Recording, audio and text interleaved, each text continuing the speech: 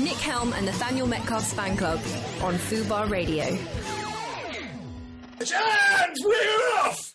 We're welcome to another fucking family fun-sized fuckstick fan club. My name is Nick, and this is Nathaniel Metcalf.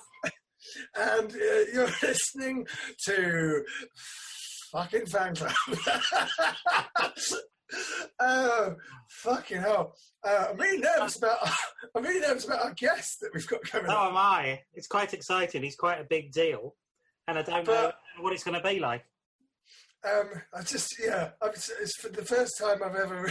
It might actually be a better interview than normal, because it's the first time... Yeah, I think so. I've actually written down questions just to sort of like guide me through it. But yeah. All right, good. As long as we're both... As long as we're both nervous, it would be fine. As long as we're both nervous, it'll be all right. What's the first fucking... We're in this together. Well, sure, but if it goes badly, I'm throwing you under the bus now. You can just leave the meeting, Nick. I would never do that. Imagine that.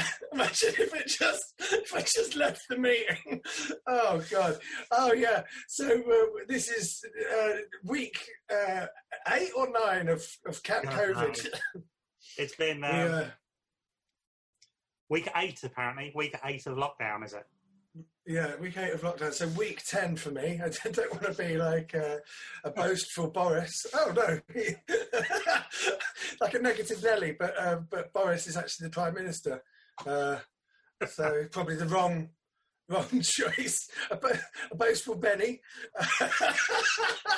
But I've been locked up 2 weeks longer than everyone else. You got ill 2 weeks, exactly 2 weeks before lockdown, right? And then yeah, I got Rona 2 weeks before lockdown, I think. I'm assuming it was Rona. I'm waiting for one of those tests that's going around. Not seen my neighbour's got one, and so they said they'd lend it me when they've done with it. So that'll be good. Fucking hell! So this is live from. It's not live. It's pre-recorded on Wednesday. But doing it as live. Yeah, recorded live. Obviously, recorded live. Broadcast 2 days later. Less than 2 days now. Less than 2 days. 44 hours. We're about 44 hours behind you guys that are listening live, and who knows how long if you're listening on a podcast. We both might be dead, or Nat might be. What is the first rule of fan club? First rule of fan club is wash your hands. We should have that.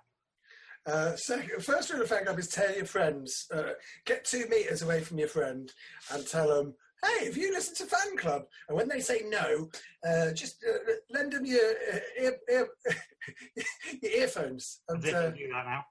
I don't know if you should do. You can't hand them your earphones. Does it go through ears?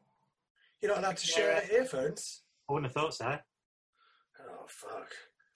What have you done? Well, I think I've probably got corona then. Again? I've been sticking other people's headphones up my arse and then turning the volume up really loud. The vibrations are amazing. I went to see, we might have talked about it, I went to see Solomon Gray, who was like an ex-fan clubber. Yeah. He came on the show like last year, maybe, and we probably mentioned it in the thing. Their bass line is so low that, and it's so loud. Basically, you go and see them, and you can just hear their music. You just feel their music vibrating through your arsehole. One of the best gigs I've ever been to. Have to say. Was there a worry that you might hit yourself or anything there? Nah, absolutely not, mate. I've got full control when it comes to that. Well done. And what's the second rule of fan club? First rule of fan club is tell your friends. Second rule of fan club is shit your pants. You've got to do socially distanced. So hopefully as far away from someone else as possible. Certainly in that regard, you don't want to be close to anyone. Absolutely. What I've learned is that, you know, I love doing this show. I really love doing the show. I love seeing you every week. I've always been a fan of you, Nat. And it's good to be able to work with you. And what I've learned is that this is a show that I really believe in, and I really want to get like good listening figures. And every week I tweet, you know, oh, we've done another show, and it'll get like 3 likes from the same people every week, and then I'll do one joke about wanking and it'll get 1,000 likes, right? And this is, you know, wanking jokes just come to me, you know. But this is sort of like, this takes a bit of work and a bit of prep, but now it's up and running, it's kind of like, it's fine. So when we say tell your friends, basically just retweet the fuck out of it, for fuck's sake. Otherwise, it's just pathetic. We can't keep doing this to the same people every week. So that's the second rule of fan club. That's the new slogan. I am in a good mood. That's a nice mug. Did I get you that mug? You did get me it. Thank you, Nick. It's a David Bowie mug. You don't need to keep thanking me, but I'm getting old and I forget how generous I've been. Right, okay. Well, aren't we in a good mood? That's going to change. So what do we normally do? What have you been a fan of this week, Nathaniel? Yeah, what have I watched this week? I'll tell you what I watched. I watched Reign of Fire, the Christian Bale, Matthew McConaughey dragon movie. The disappointing dragon movie where the posters were better than the movie. No, I love it. I love it. Second time, watched it when it came out, loved it. Watched it again, still love it. Big fan. Really? Big fan. The posters were good though, weren't they? Well, they were good. I like that it's like the dragons are found on the extension of the London Docklands, and I quite like that as a little plot. It's like it's a nice little detail that it's got a proper existing thing. Yeah, do you know what I've learned? I was thinking about this in the week. It's really weird. But the posters for Reign of Fire were all like pictures of Big Ben that were getting set ablaze by dragons flying through the air. And it's one of those weird things where there's a prologue at the beginning where they're in the Docklands and they discover a dragon. And then it cuts forward. It jumps through the exciting bit.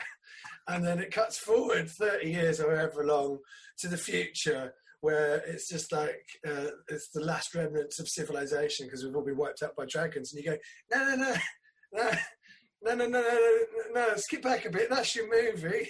So it's like they said, we want to do this, like, it's a dragon-y version. The posters made it look like it was a dragon-y version of Independence Day. Yeah, they could, I suppose, do some kind of prequel, mid-quel version of the film as well. It was sort of like it's Mad Max meets Dragon Slayer, really, isn't it? Yeah. And it's kind of like what they do. It's like they've reverted mankind back to medieval times. So it's sort of like a medieval epic, but it's about there's a bit when they're sort of like retelling Star Wars and stuff like that, aren't they? As like one of their myths. Yeah. Which was an optimistic look because now Star Wars is dead and no one's going to remember it in 5 years. But the dragons or not. If the dragons had come in 2005, it would probably be a lot more present in people's minds. Yeah. Accurate. Yeah, what I was thinking was that Thor: The Dark World gets loads of like negative press, right? Everyone hates Thor: The Dark World. And I would say out of all of the Marvel films, aside from Captain America, which was like on my phone, you know, when I bought it, it was sort of like a digital transfer and I sort of like ended up with it on my phone. So I ended up watching Captain America like 3 times maybe in little bits and pieces. But Thor: The Dark World is the only Marvel movie that I've actually deliberately sat down and watched more than once, like for fun. Yeah. And I really like Thor: The Dark World. And I think the reason is because there's a scene when he's on the underground. Yeah. And I just like seeing the underground on film. I know what you mean, though. I do. You see, you should like Reign of Fire then, because that's literally about the Docklands. So it should be. Oh yeah. I remember I've been to the Docklands. I went to the Docklands when they opened it. Oh God, they must have been working on that for ages then. Yeah. The Docklands. Oh yeah, no, it was open. It's been open since the 90s, isn't it? Docklands Light Railway. Oh no, maybe it was they did an extension of the line then, and that's what I went to. I think I saw Boris Johnson do a speech. I think it was before he was Prime Minister, and he was just this wacky guy. And I went with David Trim. And this sounds like a humble brag now, but I was in the Evening Standard 100 names that you should know. That I got some sort of plaque or something like that. And they get loads of people from all these different professions and disciplines, and they invite you all to it was like on the DLR. I think there was like a new branch of the DLR. It was just opening, and we got to sort of look around and see the process of it. It was actually really interesting. There was like a whole museum kind of like layout thing. It's really interesting. You look around it, but what you realise is basically it's a brand awareness thing. It's not a prize. It's like all things, you know. It's like what the British Comedy Awards turned into. It's kind of like it's a little bit an award ceremony, but basically it's so that Lidl are sponsoring it, and it's basically free advertisement for them, but in the guise of a award ceremony. It's like the Foster's Awards. It's the Comedy Awards sponsored by Foster's, but everyone called them the Foster's Awards. It's quite a good thing to get attached to. So I went to this Evening Standard thing. They invited, I think it was 1,000 names, and you got like athletes. Yeah, worse by the minute. It was 100 before. Like I think, yeah, but that's the thing. It's like 1,000 names or 100 names that you must know, right? For the year, I guess it was 2015 or 2016. You know, Sarah Pascoe was on the list. You know, but it's like athletes and actors and musicians and politicians and all this other stuff. And basically what they do is they're casting their net wide, because even in comedy, I've got a different fan base to Sarah Pascoe, you know. And so I go, hey, I got this Evening Standard Award. She goes, hey, I got this Evening Standard Award. And we're broadcasting it to all of our groups of people. But then if you're not into comedy, don't worry, we've got the athletes covered, we've got the politicians covered, we've got the scientists covered. You know, so it's like every single demographic is covered. And they say, hey, come and celebrate yourself for an evening. And you do. Then they take a photo of you on the way out with Evening Standard behind you, broadcast it everywhere, and it's brand awareness, basically. Anyway, this thing, Boris Johnson went up and he did a joke about prostitutes. It was like this absolutely baffling moment where you just like go, what? Was it a controversial thing at the time?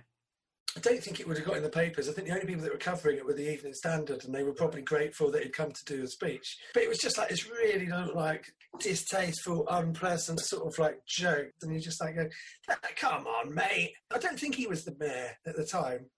Yeah, anyway, it was a really weird thing. Anyway, that's absurd. Anyway, so I'm a big fan of Rain of Fire. Docklands, which opened officially in 1987. Probably what were extended in 2015. They'll use that as the clip. I always go, oh really? Was that the bit? Was that the bit pulled out? It was me briefly mentioning that Piers Morgan was a cunt last week, and he's like, no, I'm not going to retweet that. He's already destroyed Nish Kumar. I don't want to be next in line. Fucking. Oh, fucking hell, I don't want to fight with Piers Morgan. So, right, so tell us about Rain of Fire. Who directed it? Rob Bowman was the guy. He did the X-Files movie, and he did episodes of the X-Files. I think that's how he got into it. I think he was a TV director who then ended up doing the movie, and then from that tried to expand into a further movie career. I've always been a big fan of Rain of Fire, though. I think it's a better film. I think it's a really silly film, but I think it knows what it is and really plays up to that kind of quite silly, big action movie. I like it's one of like Christian Bale does that thing as well, where he discovers the dragons at the start in the Docklands extension, and I think he's meant to have. I don't know if that's why. I think he's meant to have like burnt vocal cords a bit, so in the future he sounds like Frank Butcher from EastEnders. He's doing like a Cockney accent, isn't he? Yeah. It's like. It's properly British, post-apocalyptic. But when was it made? I think it's 2005, I think. So is it after Batman Begins? It might be. It might be. Yeah, I'm pretty sure it is. Yeah, it must be a year or two. No, it can't be 2005, surely, because he went straight from The Machinist 2002. to Batman. 2002, right? Yeah. So it was after American Psycho, but before Batman Begins. Yeah, sure, okay. Because he lost so much weight for The Machinist that when he went on to do Batman Begins, he had to put on loads of muscle, but he put on too much, and he basically got really. He didn't just get muscly; he got fat for doing Batman, and then he had to lose weight again because he did it so quickly. He lost all the. There's that thing this week about Robert Pattinson, who's apparently in lockdown somewhere, and he's got his personal trainer who's saying, make sure you keep up on your training for Batman. And in this interview, he's just gone, I'm not. I'm just eating. He's like, can't do anything. Can't get to me. We're in lockdown. So it's just fuck them. It's like there might be Bond reshoots, and Daniel Craig's just like, well, fucking, you can CGI my muscles back on. I'm not fucking. I've got to do all that training in the off chance I'm allowed out to do some filming at some point in the next 10 months. That's what. Is it Zoe Kravitz who's playing Catwoman? Oh right, yeah. She just said, they were like saying, make sure you keep up with your training. And she just said, nah, you just better let the Catwoman suit out a couple of sizes. It's like all the actors are getting rebellious. They're just like, what do you want? What are you going to do about it? Are you going to come over here? What do you think about it? It's like they're talking about it now, aren't they? Starting up a film production again. But it's just, how is it possibly going to work? You're going to have to film people being 2 meters apart all the time. The sound is going to be terrible. Yeah. Actually, the sound will probably be all right because of the boom mics. They can... that will extend. They can do that, probably. And I guess they'll just use Zooms. Be like this. Be like a picture film. I mean, imagine that. I mean, I bet it's been pitched. We'd make a movie, feature length. With we can get all the stars in, and we'll do it on Zoom. It'll be Ben Affleck and Joaquin Phoenix having a Zoom chat. Where'd you keep your Oscars? Just behind me. That'd be the temptation, wouldn't it? To just have people just with all their Oscars behind them, like all of the movie stars, and they just put their Oscars out.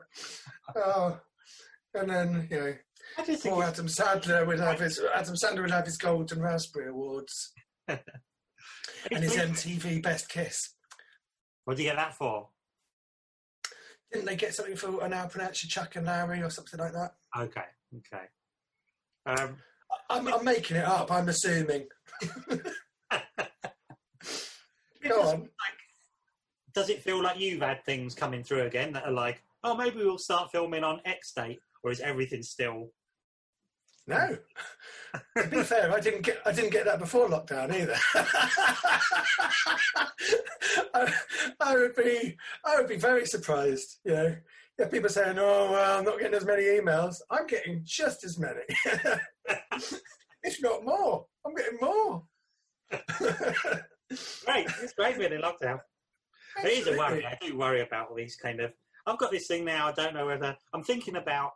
I haven't ridden a bike since I was about 10, and I'm thinking about getting on one of the Boris bikes just to see if I can do it, because I'm sort of thinking when this lockdown starts lifting and they go everything get back to normal, it's like I don't know if I want to be on the tube.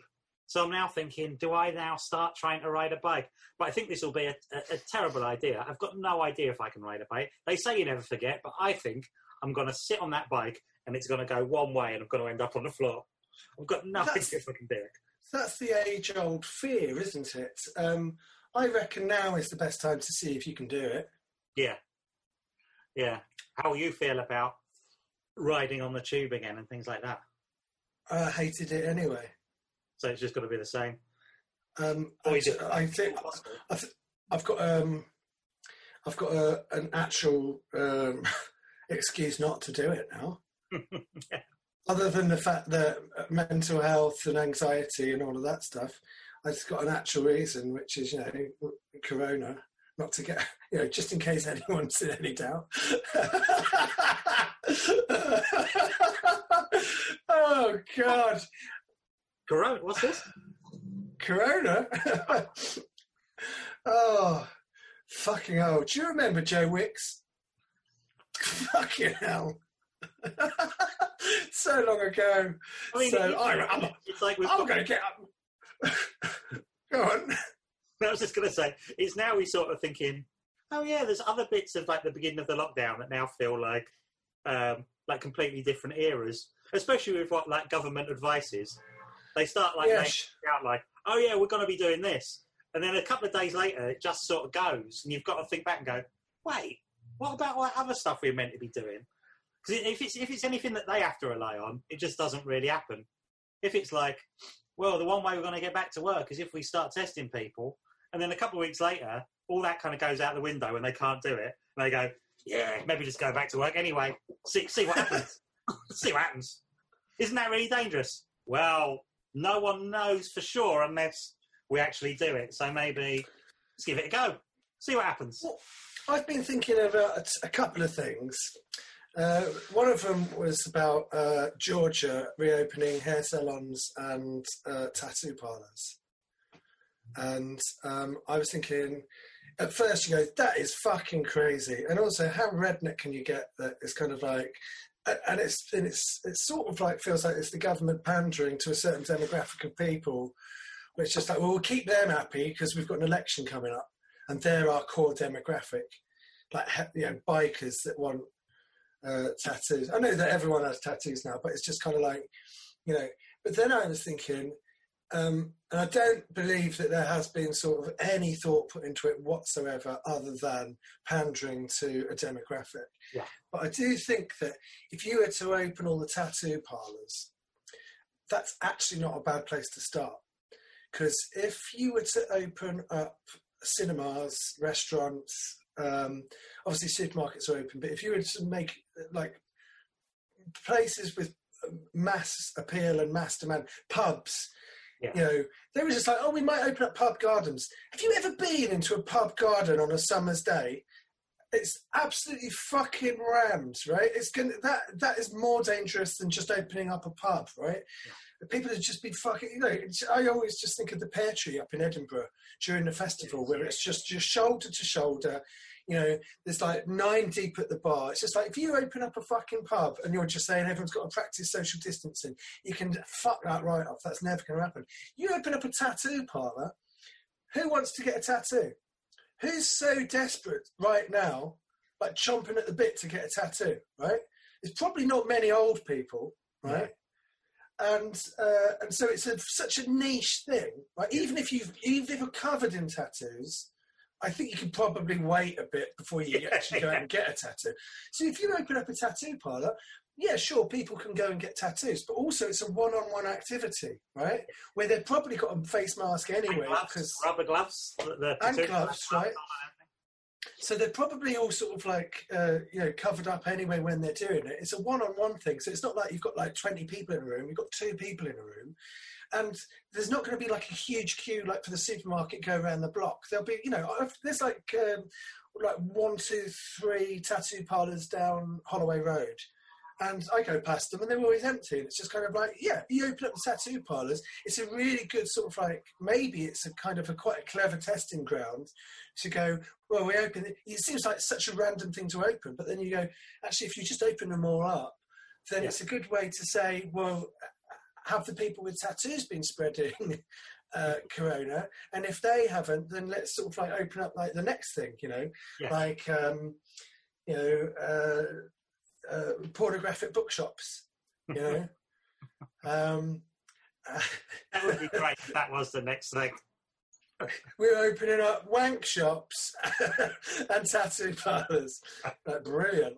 And place at the bottom of Berwick Street will be open up and nothing else in London. Absolutely brilliant. I'm going to get my cock ring extended, and I'm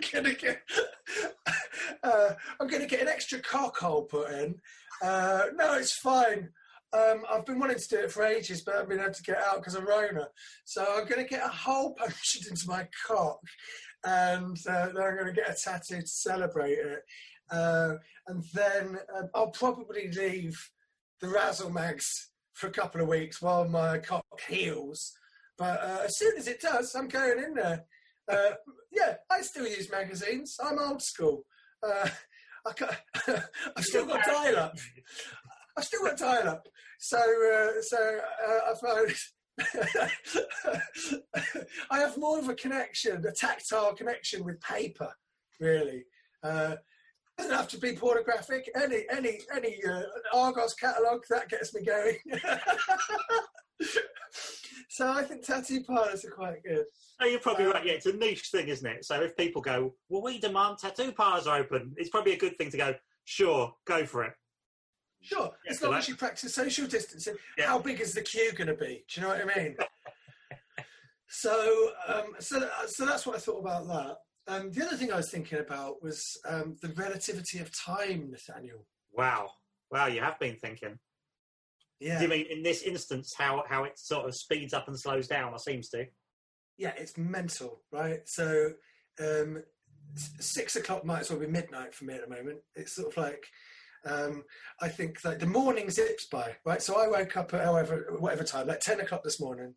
And before I knew it, it was 3 o'clock, and I was just like, "Oh God, I better have lunch, right?" So I had lunch, and now I'm here. We're doing this. This will finish at 6, and then before you know it, it's going to be another day gone. And today is Wednesday, so that's the whole of Wednesday taken up. So tomorrow's Thursday, which is practically the weekend, and then we're next Monday, right?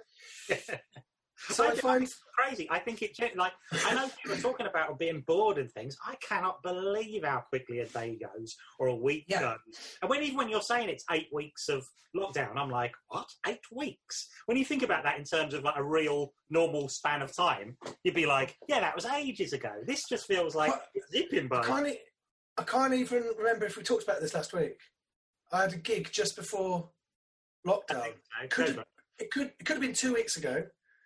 It could have been 100 years ago. I've got no idea. But so this is what I mean about relativity, right? And so sometimes before lockdown, like I tell you what, so I was busy the last 2 weeks recording music, right? And the days were sort of like quite long because I was busy and I was doing stuff and I was going from room to room. And I was working on things and using my brain, and the weeks just felt those 2 weeks felt really long, right? Whereas this week is just like zip by, right? Now, I'm going to go off on a slight tangent, right? So when they made The Rise of Skywalker, yeah, go on, right? When they made The Rise of Skywalker, they tested the film for Disney, right? And the production for Rise of Skywalker was troubled. Yeah, they had like 3 different edits. They had a George Lucas cut, they had a Kathleen Kennedy cut, and they had a J.J. Abrams cut. And they were all pushing different things. And they showed all 3 of the cuts, and basically none of them were good enough. And they were refilming scenes right up until maybe 10 days before it got released. And they were re-editing it and doing all of that. So when at the end of Star Wars: The Rise of Skywalker, there is a scene where Lando and all of the other planets, they arrive right at the end in all of their thousands of spaceships to save the day, right? That scene was added quite late, right? So you go, how did they create all of those spaceships? So the way they did it was they went through all of the films that they'd made, like Rogue One and all of the stuff that Lucasfilm have got on standby, you know, it's like stuff from the TV series that they've made, and Solo, and you know, all 3 of the films that they made, and all of the assets that they had at Lucasfilm, and they just reused lots of the models and repositioned them. Yeah, and then they gave some of them a paint job, and they put like dents in some of them, and they copied and pasted them. But that's how they did it, right? Which is kind of like, you go, fucking hell, they did a lot of special effects in a short amount of time. Those spaceships were pre-existing assets which they could reuse, right? Yeah. So the way I think about it is this: when I have a meeting, let's just say on an average day, out of lockdown. I've got 5 meetings in Soho, right? I've got to get my cock ring put in, right? I've got to eat some ramen. I've got to have a couple of my ideas for TV shows rejected. I've got to pop into FOP. Remember that you don't work there anymore, and then I'll skulk around Soho Theatre until someone recognises me, right? So there's 5 things that I've got to do on an average day in Soho, right? 5 important meetings, yeah? So every time I go out and I do stuff, let's say I go to a restaurant that I've never been to before, my brain is processing that information for the first time, yeah? And it's building in my head an asset of that room, yeah? And it takes time to do that. So time is slowing down because there's so much information that's being bombarded at me. Let's say I meet a new person for the first time. I'm processing their face. I'm remembering how they smell. I'm remembering their voice. Do you know, all of this other stuff that's happening in my head? In the back of my head, subconsciously, I'm creating new assets of these new environments, of these new people. And so because of that, because I'm busy and all these things are happening, time is slowing down, right? When I'm living at home in my flat for 8 weeks, yeah, I go into my living room, right, and I've already got all of that information, yeah. So I'm not creating new information in my head. I go into my room. When I first moved into my flat, it would be sort of like, and when I was sort of like decorating my flat and putting up artwork and stuff, like even now, if I put up a new picture, my eyes will be drawn to that picture and I'll be like, oh, I love that picture that I've just put up. That goes in the perfect place. But I'm processing where it is. And then after a couple of days, I stop noticing it, right? And it's just part of the background. So what might happen is I go into my living room at dusk, and I haven't been in my living room at dusk before, but I've been in my living room before, and the walls are a different sort of shade that I've not noticed before. So I'm sort of like processing information like that. But basically what I'm doing is I'm painting an asset, you know? It's like I'm doing a paint job on an asset that I already own. I'm not creating the room from scratch anymore. I'm just giving it a different color, right? Yeah. And when you're in your house for 8 days, because your brain isn't constantly slowing down to process new information, the time just zips by, right? It's like when old people say that time goes by so quickly. That is because, let's just say you're 100 years old. 1 year is 100th of your time on the planet, whereas if you're 3 years old, 1 year is 1/3 of your time on the planet. So time operates differently like that. But also it's the fact that if you're in like a nursing home or a care home, then it's kind of like your frame of reference. Well, let's say you're off sick at school, right? And you're in bed all day, yeah? When you're at school, you're learning stuff and the weeks just fucking drag for ages. But when you have a day off, it's over like that. Or if you're on your school holidays for 6 weeks, you know, and let's say you do go on holiday, but the holiday goes really quick because you get used to your villa, like, or your holiday home or wherever you are. It gets, you get used to that, and then your holiday goes really quickly. But when you're at school, you're kind of learning. There's new information being given to you all the time, so time slows down again. So the weeks are long, and the weekends go just fly by because you're used to your home a lot more than you are at your school. I think that when they say time is relative, it's not necessarily about the individual, but it's about what you're doing with your time. Maybe that is what Stephen Hawking's book is about, but you've just told us it in actual time. I think all that makes perfect sense. I was thinking I got to link it to Rise of Skywalker as well. Well done. I was thinking as well to link it to something else. When it's a bit like as well in Deep Red, where he comes into the building and he spots something at the corner of his eye which is different from when he was in the place before, and he knows there's something, and that's why subconsciously as an audience we also realise that there's something different about the room we've just been in, and that is the whole kind of puzzle of the film. I won't spoil it for anyone, but watch the film, it is excellent. But there is something why you as an audience, that's based on the idea that you're shown something once. When you're shown the same thing again, you subconsciously pick up slight differences, and that is sort of based on that same principle. I had a thing today, actually. I went to, I put some washing on, and 10 minutes later, I went upstairs and went, did I actually turn that on? I had to go back and check. And I think you're right. It's that sort of contracted time is that when your brain takes in information, if it's something you do all the time, you don't really remember if you can't say, oh, I definitely turned that on because it's so familiar. So you find yourself going back and checking things like, did I do that? I did do it.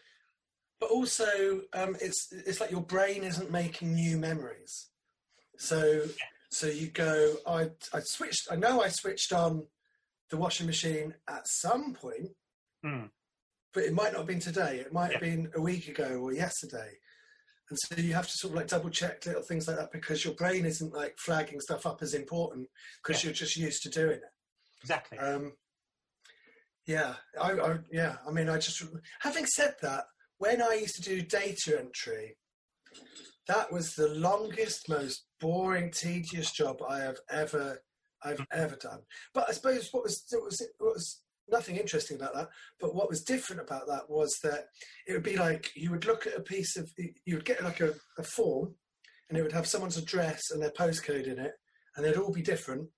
And obviously like individual addresses and postcodes, and it would be handwritten, and you'd have to make out the handwriting and put it into a database, and you'd have to fill in all of the bits, and then you'd take it from the left side, you put it on the right side on the pile over there, and then you'd move on to the next one and set up another one. And you would do that Monday to Wednesday lunchtime. And then on Wednesday lunchtime, your job changed to stuffing envelopes. And you do that Wednesday lunchtime to Friday. And you'd get to a point halfway through Tuesday where you could not fucking wait for Wednesday lunchtime. And then you'd get to Friday and you'd be like, I can't wait for fucking Monday morning. Death. It was the worst job I ever had. I wrote I Think You Stink while I was doing that. I think I remember you wrote the song about data entry as well. I wrote my song about admin, but I wrote that remembering my job in admin. Okay. But it was a specific job that I had in Hatfield, not the one I had in St Albans with Assetware. They were nice people. But the one in Hatfield was a fucking slog. But I wrote a musical there. I found. Do you remember that we got to play a song soon? And in the olden days, when we first started doing shows, I found my first ever 20. It was for mostly comedy in Hitchin. Oh yeah. And they never paid much. I think I got travel or something like that. And as sort of a payment, they would give you like a DVD of your gig. And I found it the other day. I found like the first ever 20 that I did. And I've got it on my computer. And I used to have a joke. It was just like always about. It was all my stuff was about what I was up to at the time, and I was working in admin, and I had a joke where it was like. I've worked out that if you can make your browser on your computer the exact size of your head, that you can go on Facebook all day and your boss won't notice. I said, you've just got to stay really, really still. Good job. It was funny. It was really funny. Finish off talking about Rain of Fire. I feel like I bulldozed you a bit there. No, I think that's it. I think it's great. I think it's, I really like, it's one of those, like, it's a really nice premise, and then Matthew McConaughey shows up, and he's this real sort of cartoonish character. But to me, it just feels like it's one of those films that knows exactly what it is. It's quite silly, but in a real, like, it's quite bombastic. It's not ashamed of itself. And that's what I really like about it. It's got this thing. It's like this. It's like sort of big action movie. It's not like, I mean, I don't mean it's like, I'm sort of doing it down to say it's a bit dumb, but it knows its own thing. It's sort of very self-aware. It's fun. Yeah, it's fun. It's fun and knows it. And it's got silly ideas in it, like them recreating Star Wars and stuff like that. Yeah. Yeah. It was sort of like when Matthew McConaughey, before he went into his rom-com period. Exactly. And it was him sort of like making interesting films. Well, that was it. He came into the game, didn't he, via Joel Schumacher's Time to Kill. And it was almost like he was invented to be a star, wasn't he? It's like, we need a star for this film that's already loaded with other big names. It's got Samuel L. Jackson, Sandra Bullock, Kevin Spacey, Donald Sutherland. And so they bring in this guy who's like an unknown, and it's like, you know, who can we get to be the lead in this big film? And it was like, well, we'll get that guy with the paddle from Dazed and Confused. Yeah, exactly. No, he didn't have the paddle. He wasn't the paddler. That was Ben Affleck, wasn't it? The older one, wasn't he? He's the older guy in Dazed and Confused. Yeah. But that was one of those funny inventions. And Joel Schumacher tried to do exactly the same thing with Colin Farrell, didn't he? Later, what was that film? Yeah, Tigerland. Was Tigerland. And that was Steven Spielberg. Steven Spielberg was like, I reckon Colin Farrell was going to be huge, and then everyone started casting him. Yeah, and but that's what Spielberg does, doesn't he? He did it with Shia LaBeouf, where he was just like, no, he's going to be in the Transformers movies. He's going to be in Indiana Jones. Shia LaBeouf is going to be a big star. But take the paper bag off your head. Oh no! And it's just like, you know, fame is bad for people, I think. What did I watch? I watched a film called Domino this week. Is that Tony Scott? No, not that one. Oh. It's Brian De Palma's film that he made in 2019. Oh, I saw something about this. Is it terrible? It's not terrible. It's weird because it's set in June or July 2020 and no one's wearing a face mask. Well, that's it. Well, at least we know we're coming out of it then by then. It lost me there. No one was social distancing or anything. It was set a year in the future. It's sort of about terrorism. It's sort of got quite a convoluted plot, and I'd say it was sort of boring. But it's weird because it's not like a fall from grace like Dario Argento, where he's made sort of like, because I think they're quite similar filmmakers as well, especially their 70s stuff. Yeah, it's all got like a dreamlike quality to it. I think it's for completists, but there are some. I'm sort of on a bit of a Brian De Palma thing at the minute. I'm kind of into. I think I'm going to watch Domino in the next couple of weeks. Maybe we should. I think it's worth watching. There are some like classic. It's like because I'm looking at it because I saw Obsession recently, and I think that is one of the best films I've seen in a long, long, long time. Right. And that was made in the early 70s. I think Obsession is incredible, but basically Obsession was Brian De Palma saying, I want to remake Vertigo. How do we remake Vertigo? And so when you're watching it, I'm always sort of like, it's kind of like I've got this big gap in my memory. I think of Brian De Palma as kind of like Obsession and Blowout and Sisters and all of those 70s movies that he made. And then I leap to now, but in actual fact, I don't even think of Carlito's Way, or Mission Impossible, or Mission to Mars, or Snake Eyes. You know, he made loads of films. He kept making films. This film is kind of like, it's not as bad as late Dario Argento. Dario Argento made this film called Giallo with Adrian Brody in it, and it is absolute fucking shit. It's like a fan-made budget tribute to some of the themes that Dario Argento used to be interested in by Dario Argento, and it's just really shit. But then he made the Dracula film as well, Dracula 3D. No, I've never seen that either. I think that it's not good, but it's fucking entertaining. It's got Rutger Hauer in it as Van Helsing, and it is so shit.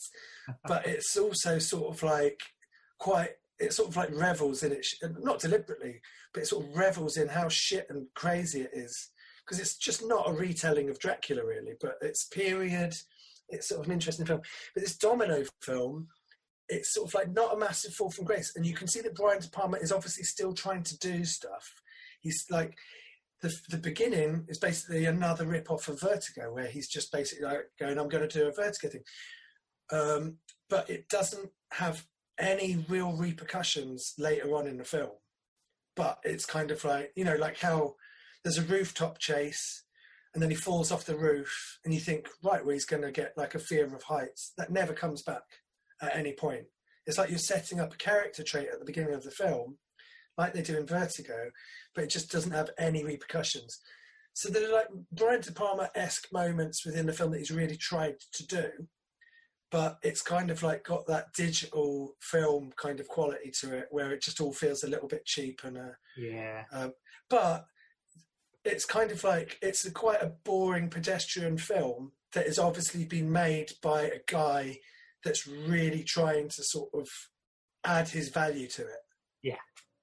Yeah, I've seen like a couple of things recently that he did a film I think called Redacted as well. That's apparently quite good. So I think I might just try and go through watching all of them again over the next few months. Have a real it doesn't feel like he didn't turn up for work. It feels like the script just wasn't strong enough and it wasn't an interesting enough film. Yeah, he's trying. He hasn't got a lot of money. He hasn't got perhaps a great script, but he's still trying to go, well, I'm still Brian De Palma. I'm still going to make the best film I can given the circumstances. Yeah. It's got Guy Pearce in it. Okay. There's one bit when Guy Pearce is having dinner in his house with this terrorist, and Guy Pearce is eating dinner, and it's like, you know, when you're distracted with how bad the food acting is. Right. Yes. He spends the whole meal soaring up this one slice of tomato on his plate.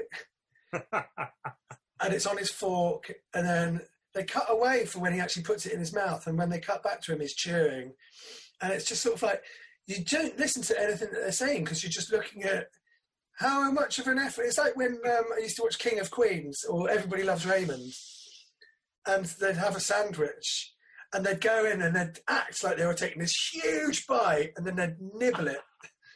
And then now they're talking, they're like chewing and like really, but you're like going, you've taken nothing out of that sandwich. It's like a tiny little crescent. You've taken like a toenail clipping out of that fucking sandwich. Just sort of like really like acting your fucking arse off, like eating this fucking sandwich. So it's a bit like that, but it's Guy Pearce doing it. So it's just kind of like you're going, oh my God, how delicious is that tomato?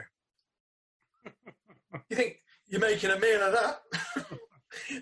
Stuff like that. I think Gene Hackman never eats on screen or stops eating on screen for that reason, where he says, I've never seen a convincing performance of someone eating. So if it's in the script, he says, can we not have this? I think like he made a point of trying to cut that out of films he's in, because every time he'd watch it back, he'd sort of see the sort of self-conscious himself eating or something. And he says, I just can't do it. You just can't do it properly. So he tried to exercise, I think. I had to eat quite a lot when we did Encore. And on the first take, I would always just get this sandwich and I would just smash it into my face, right? And then you'd have to do like 10 takes. And I would be like, oh, God. And then we're like, we're breaking for lunch. And I'd be like, I'm lying down. I'm having to lie down. And there was a party scene in the first series where I go along the entire party, all of the party snacks, and I get one thing from every bowl, and I just did it randomly, and then I had to remember what order I did it in for every single take, and it was I spent the whole time just sort of like trying to remember when do I eat the breadstick and when do I eat the sausage roll and all of that stuff. So food is quite difficult, but Brad Pitt does it. He eats in every film, doesn't he? Yeah, I think that's one of his things. Yeah, he loves it. That's his prop, isn't it? That's his I'll be back. He puts it in every film where he's just sort of like eating. Yeah. Should we do some fan mail? Right. Let's do some fan mail. Natalie, play that funky music, bad girl. Hi, Nick and Nat. Hope you're both safe and well. This week, technically it was last week, but after we recorded the show. I have to go. Technically it was last week, but after. Sorry. From the top, cue the music. Right. Hi, Nick and Nat. Hope you're both safe and well this week. Sorry. No. Hi, Nick and Nat. Hope you're... reset the music. Okay. And Maestro, say those sweet, sweet words. Okay. Hi, Nick and Nat. Hope you're both safe and well this week. Technically, it was last week, but after you recorded the show. I have been a fan of Nick and Nat's film club. where we all got to look at our phones whilst Cool Runnings was on in the background. It was really fun, and I hope there will be more to come. Thank you for continuing to provide us with 5-star content, Emma. P.S. I have told my friends.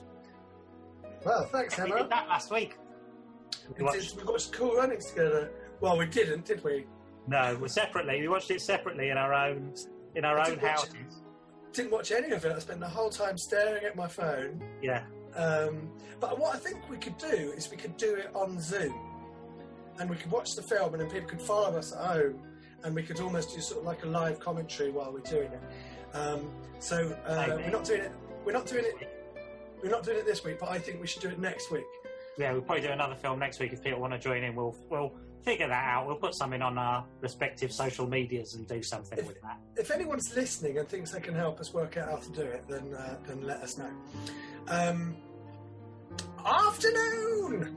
Or evening. Don't know what time it is where you are. And what even is time anymore? Good point. I love the show, and I love you fuzzy bears. I like to pop you in my ears, crack open a tinny, and enjoy 2 hours of afternoon delights while I'm listening to you. That sounds like you're... Oh, no. Oh.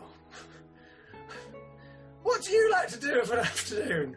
Pretty much sounds like I like doing what you're doing. Have a sizzling Friday, my cherubs. Tony. What do you like doing in the afternoon now? Well, on a Friday afternoon, I'm usually doing fan club. Which is... No, you're not. In fact, we're not now. What do I do on Fridays? I do therapy. Did you still doing it? Are you still doing it? Yeah, doing it over Skype. How are you finding? Bit weird, but it's all right. I've actually weirdly got used to it very quickly. Very quickly. Yeah, I've stopped doing therapy while we're in lockdown, and I'm all right with it at the moment. I think I'm fine. I do believe in therapy a lot. I think it's really good, but also I do feel like it can be there when you need it rather than as a regular thing. I went through I did a lot of processing over an amount of time, and then I felt like I was trying to come up with things to talk about, and then I felt like I was dredging stuff up that I didn't really need to dredge up. Yeah. And I was actually feeling really bad about all the stuff that I was feeling. And then when I stopped doing therapy for a little bit, those things sort of settled down, and then the more important things sort of floated to the surface, and I can kind of deal with that now. And I think therapy has given me the tools with which to deal with stuff and to give me some perspective. And I know it's there when I need it, but actually I'm in a better place than I was. But well done, Nat. Yeah. And what do you think you'll start again when you're out of lockdown? I might do. I don't feel like I need it right now. Okay. But I think that I wouldn't be in this position if I hadn't been to therapy. Do you know what I mean? Yeah. It would be. Therapy has absolutely helped, and right now I've got the tools that I need in order to look after myself. And when I need to go back to therapy, I haven't got the stigma, and I'm not worried about going back. I can kind of just do it whenever I need. Okay. All right. I was thinking of putting a wash on. It will mainly consist of my duvet cover and pillows. Should I iron them before I slink them back onto my bed? I never have done it, but I've got time on my hands now. Will. Seems like a waste. I wouldn't bother. I wouldn't bother. I mean, duvet cases are just absolutely horrific to iron. Yeah, but good for you for washing your duvet. I have to say, I only do mine when, it's an emergency. Yeah, when it takes a lot of effort to just fold it off. There's sort of like you'd want 4 arms. It's just, when you get into bed and all you can hear is crackling. That's when you need to change your duvet case. It's these times of COVID If I wasn't at home, I wouldn't. Anyway. Hello, Nick and Nat. You are one of the best. We're two of the best, I think you'll find. I've been trying to learn how to sew during this lockdown and failing miserably. Have you learned any new skills? Beachley. Well, I've learned how to do accents. How about you? Regional accents. That's my skill. How about you, Nathaniel? I'm not sure I've learned anything whatsoever. I'll have a think about that and tell you next week. God, that's a sad thing. That's a sad thing. Lastly this week, hey! I'm thinking of nipping to the post office, but not sure what time it shuts. Do you have any idea, Stan? About 5 o'clock, isn't it? 5 usually. Usually about 5. 5. Try and get there maybe 4, half 4, just in the safe side. Just in case there's a queue, but you should be all right if you get there before 5. And I know that you asked that question to be a little bit of a time-wasting, pathetic cunt, Stan, but the joke's on you, because we did actually have an answer. I think sometimes it's 7, actually, on a weekday. Maybe it's 8 o'clock on a Wednesday and a Saturday. I think perhaps on a Saturday, Stan, it might shut about 2 in the afternoon. Yeah? Bet you feel like a right proper cunt now, don't you, Stan? Go fuck yourself. That's the fan mail for this week. Thanks, guys. Keep writing in. Let's play this song.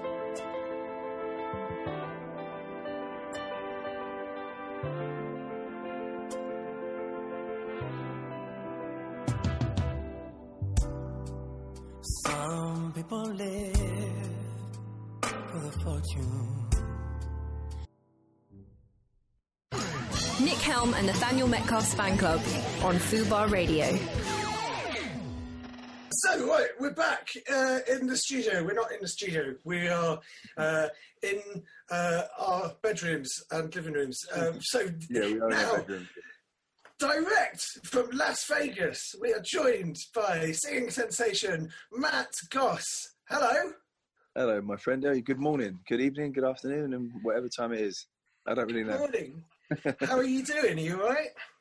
I am actually, yeah. It's like everybody else. It's a little bit like Groundhog Day at times, but it's all trying to do our thing. I think really just to stay motivated and stay connected to this thing. Well, I certainly am. I just want to do as much as I can, and I've been a bit lonely at times. Not going to lie, but it's definitely humbling, you know. So are you there by yourself? Are you in lockdown by yourself?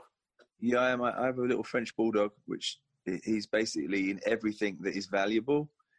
He's just eating. So I may well come out of this absolutely nothing, but it's just me and a French bulldog. My French bulldog, Reggie. Yeah. Oh, where'd you get the name Reggie from? After Reggie Cray, he was one of my old mates, and we used to speak. Really? We used to speak a lot. Reggie used to call me from prison. He would say calling from Her Majesty's, and he used to read poetry, and we used to chat, and it was just it was an incredible friendship we started to build, and so that's why I named after Reggie. How did you two connect? How did that happen? It was a strange one, really, because I was having a sitting down at a sushi restaurant, and I'll never forget it. I was like, hello. Phone call. He was like, hello, Matt. I was like, yeah. He was like, it's Reggie. I went, Reggie. He went, Reggie Cray. I'm like, hello, how you doing, Reggie? And it was just one of those moments. We just got on. He read my book. He was a very interesting man, and he was full of things that he wanted to do. You remember, he did serve 30 years. He did his time, and he wanted to be a clothing designer. He wanted to. You know, he had so many things that he wanted to do. He sent me sketches of the designs he wanted to do. And just an incredibly interesting person. And obviously both being twins, and we just had a sense of. I went to visit him in Her Majesty's, and he was just a very, very nice man. So he knew of you then. So he knew of you from prison and was aware of you, and I guess sort of felt a kinship or something. I saw you. It's like, another set of twins or something, or just wanted to connect together? I think so. He said he felt he understood the dynamic of being a twin, and he understood the dynamic of wanting your own identity. I think that was where it came from, really. Like when you're a twin, you pine for possibly overcompensate for your own identity being a twin, because people think if you break your wrist, your brother's going to break his wrist. It's really, people think you are literally the same person sometimes, but it's that's not the case. Yeah. We're very, very different people. If I slapped you, your brother would feel it. And That sounds a bit kinky. That sounds a little kinky to me, brother. I think you've been in lockdown too long. Yeah, I have. I think you're hitting on me. Yeah. Far away. Far Or away. maybe my brother, even weirder. Maybe you just hit on Luke subconsciously. You know what I mean? Yeah, maybe that's it. Yeah. I'll let Right. him know. I'll let him know later. Okay, sure. Oh, brilliant. Oh, great. I've scored. That's fantastic. So tell us about this single that you're releasing. It's out now, isn't it? Sorry? It's out now, isn't it? Yeah, it's available on all digital platforms. But it was meant to be my first single off the new album. And I was lucky enough to record it with one of my dear friends, Babyface Kenny, and I think he's one of the greatest soul producers in the world. And we were meant to release it with all the bells and whistles. But I just said to him, why are we waiting during this time? Why would we just not try and get involved? And when I'd see all this footage of the NHS, and it's so poignant, and it makes me so homesick, and it just makes me want to get stuck in and try and help in some way. It was heart-wrenching for me to see people suffering, and also it's so inspiring to see our Earth Angels at NHS walk towards danger, while knowing that they could possibly be in harm's way. I spoke to many. I go live on my Instagram at 9 p.m. every day, UK time, and I spoke to a lot of nurses and doctors yesterday, and they were telling me, that they've all had it. They all got it and got through it and went straight back to work and continue to crack on with helping people. And for me, it was not really about a single. Listen, I'm really proud of the song, and I've never heard a man sing it before, and I play it in my show here in Las Vegas. The show would have been 11 years in this June, and I always get an incredible reaction, a standing ovation for that song. And Babyface came by the show, and he said, let's record it. And so we recorded it, and it turned out really well. Because it's an Alicia Keys cover, right? Absolutely, yeah. 2003 though. It's back further than you realize. Yeah.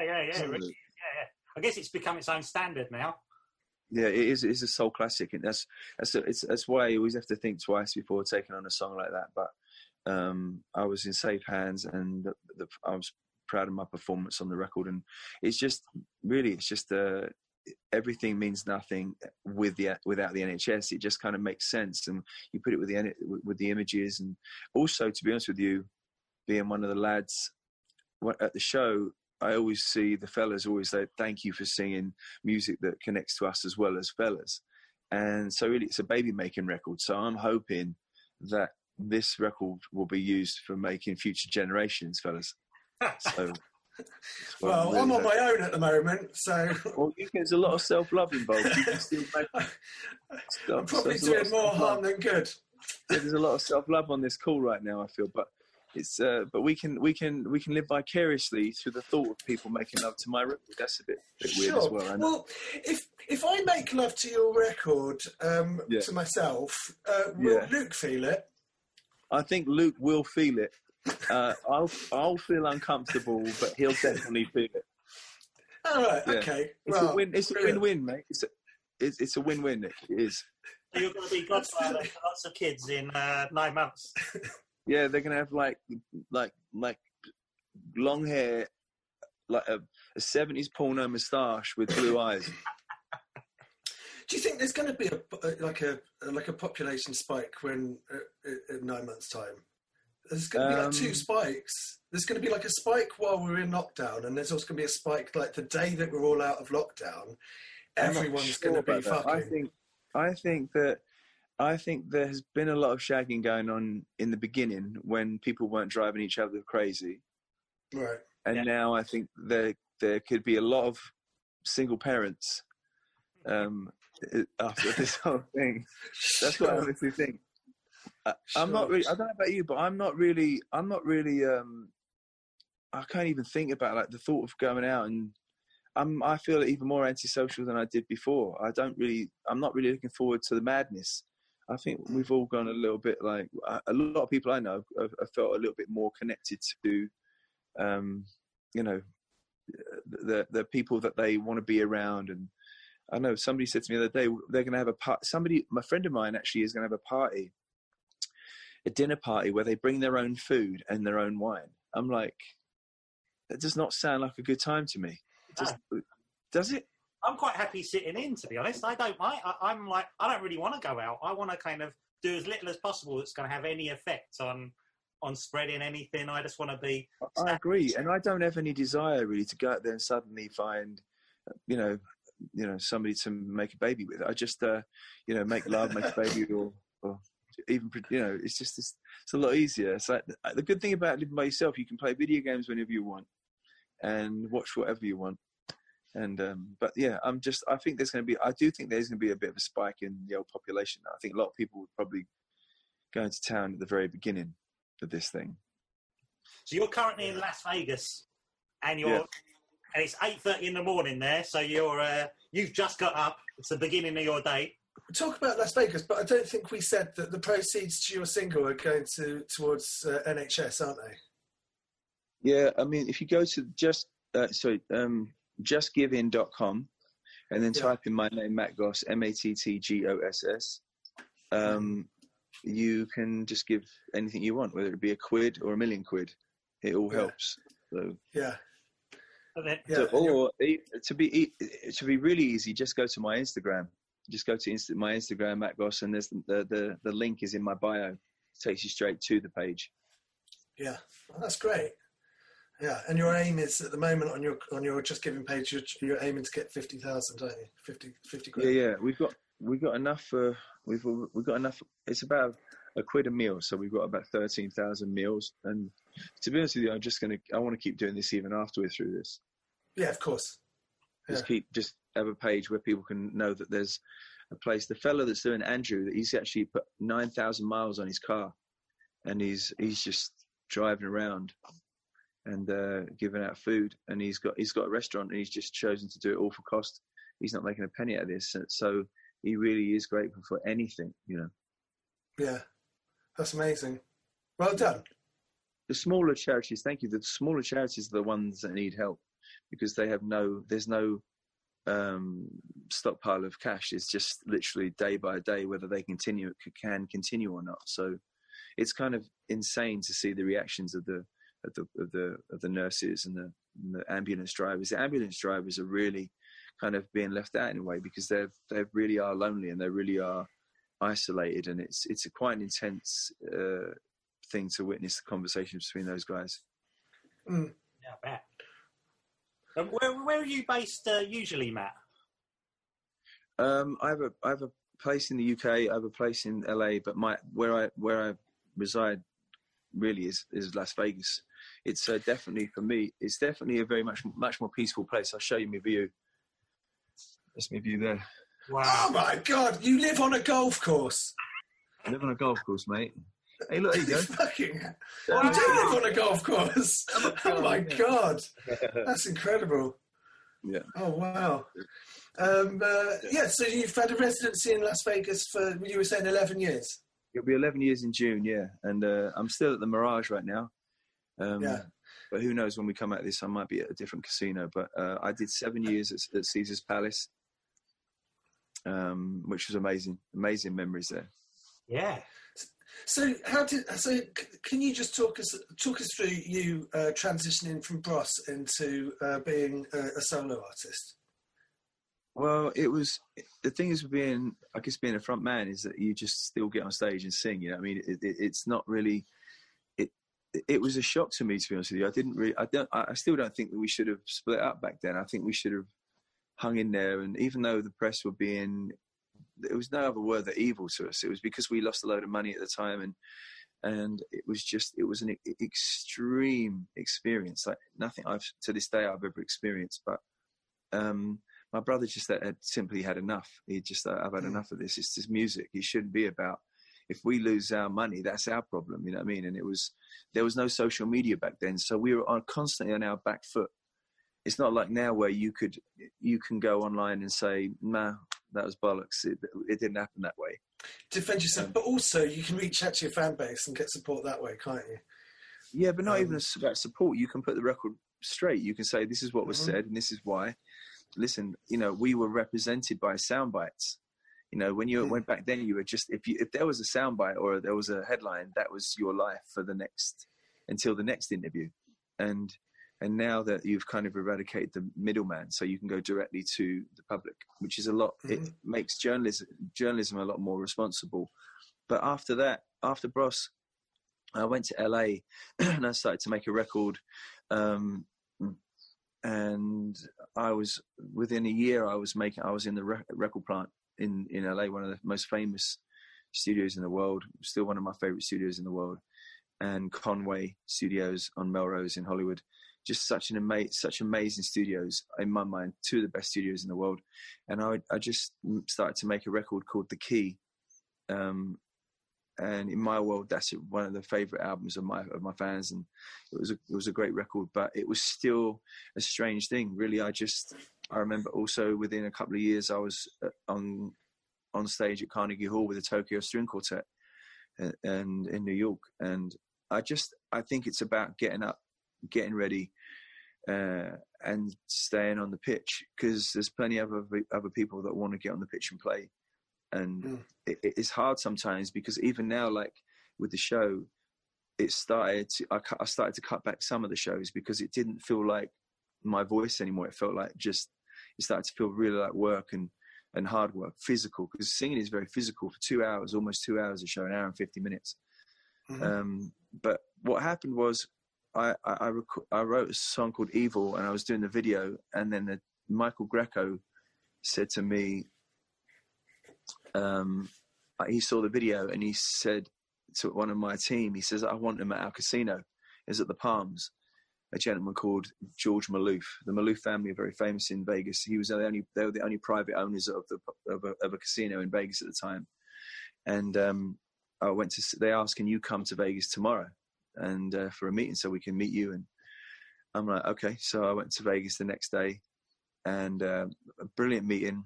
You know, casino, all the brothers, the Maloof brothers, and we were all sitting there, and we had a great meeting. I left. 2 days later, I hadn't heard anything. Michael Greco called me and said, he says, don't worry. He said, we're going to make this happen. We really want you here. And I said, if I'm not at that casino, I'm going to take that Audemars Piguet watch from you. And he goes, I know you will. He said, I know, because we had an agreement. He'd give me his watch if I didn't get the show. And anyway, the next day he called me up and he said, I've got good news and I've got bad news. And I said, give me the bad news. And he went, you're not getting my watch. Welcome to Las Vegas.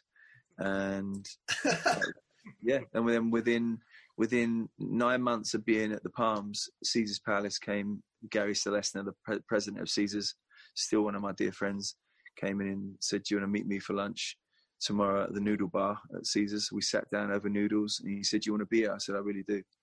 And he goes, should we do this? And I said, yeah. We shook hands, and that night his whole team was meant to be coming to my show to quote unquote review the show.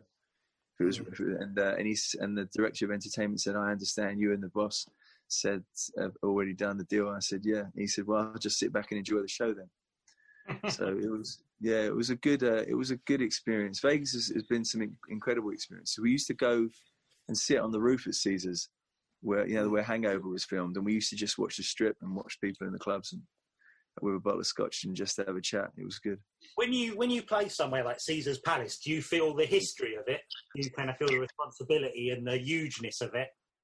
Yeah, I without question, you feel the heritage, and you see the pictures of Sinatra, and you see the pictures of Muhammad Ali that fought there, because that's where the big fights used to be. Evel Knievel, when Evel Knievel jumped over the, that's right. Just all those pictures that you see when you walk through the corridors. They're like any other corporate, terrible corridors, bad lighting, but you have these incredible pictures of Muhammad Ali, the Rat Pack, Sinatra. I was lucky enough to actually, I may have been one of the last people to ever sing for Muhammad Ali. I went to Ali's house. That's one of my greatest memories. I went there with my dear friend Bernie Newman and Larry Ruvo, and we got on Larry's jet and we flew to Ali's house, and I had breakfast and lunch with him at his house. And I've met some incredible people because of singing. It's taken me all over the world. When you're going on at Caesar's Palace, does it also feel like, do you feel a responsibility as well? Do you feel like the show has to be big, or do you feel like it's any other gig and you just do your show? Well, to be honest with you, that's a broad. It has to be a broad answer for me, because my mum always used to say that I sing like I'm getting $1 million a song. I don't think if you do not undress your soul, then how do you expect the audience to believe you? And I think that you have to undress your soul in order to get to the truth of singing. Singing is is meant to be a painful, joyful and joyful experience. It's meant you're meant to go to a place, you have to remember why you wrote certain lyrics, and you also have to connect to songs that you didn't write. And I think for me, obviously I definitely felt the presence of being also at the Mirage, the Mirage, Siegfried and Roy with just, unfortunately we just lost Roy.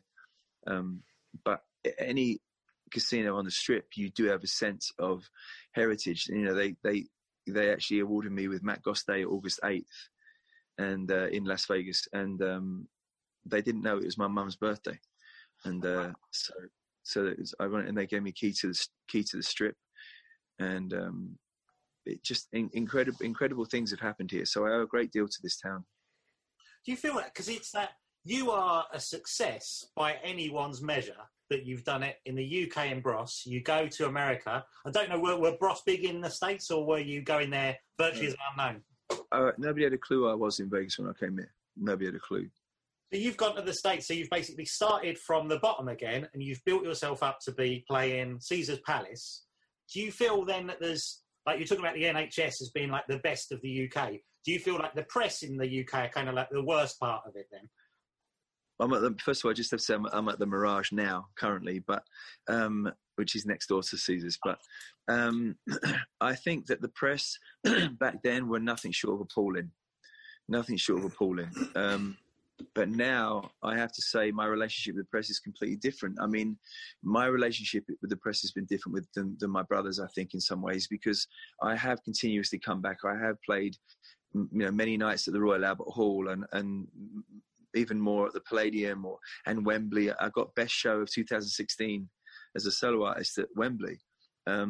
So I still, when I get that award downstairs from Wembley Arena to think about all the bands that played that year at Wembley, I won the best show of the year. And to me, it's going to sound corny, but I have a thing. So it's just left foot, right foot. When you go through life, you have to put left foot in front of the right foot. Sometimes it feels really difficult, but you have to remember to dance along the way. You have to dance along the way, because there are days where you just go, I don't really want to do this anymore. And it's a really strange feeling, because after 32 years, there are days where the only thing that gets you on stage is that audience. And and it doesn't matter what field you're in with what you guys do, with what we're going through now. It's a lot of output. You understand this? It's a lot of output, and sometimes, certainly with what you guys do, you don't even get a live audience in front of you. So people do not understand. Sometimes there's a lot of output to entertainment, quote unquote. So here's a question. So you've got a residency in Las Vegas, and I think like Aerosmith had a residency in Las Vegas, and people, you've got Siegfried and Roy. Are you sort of like, is there sort of like a circuit of performers in Las Vegas that have got residencies, and then you all go to a bar afterwards and go and compare notes on how your shows went? I think that unfortunately, first of all, there are places that entertainers go to, and I'll just give a little shout out to Naked Fish Sushi, which is a little hole in the wall sushi place, which is way off the Strip.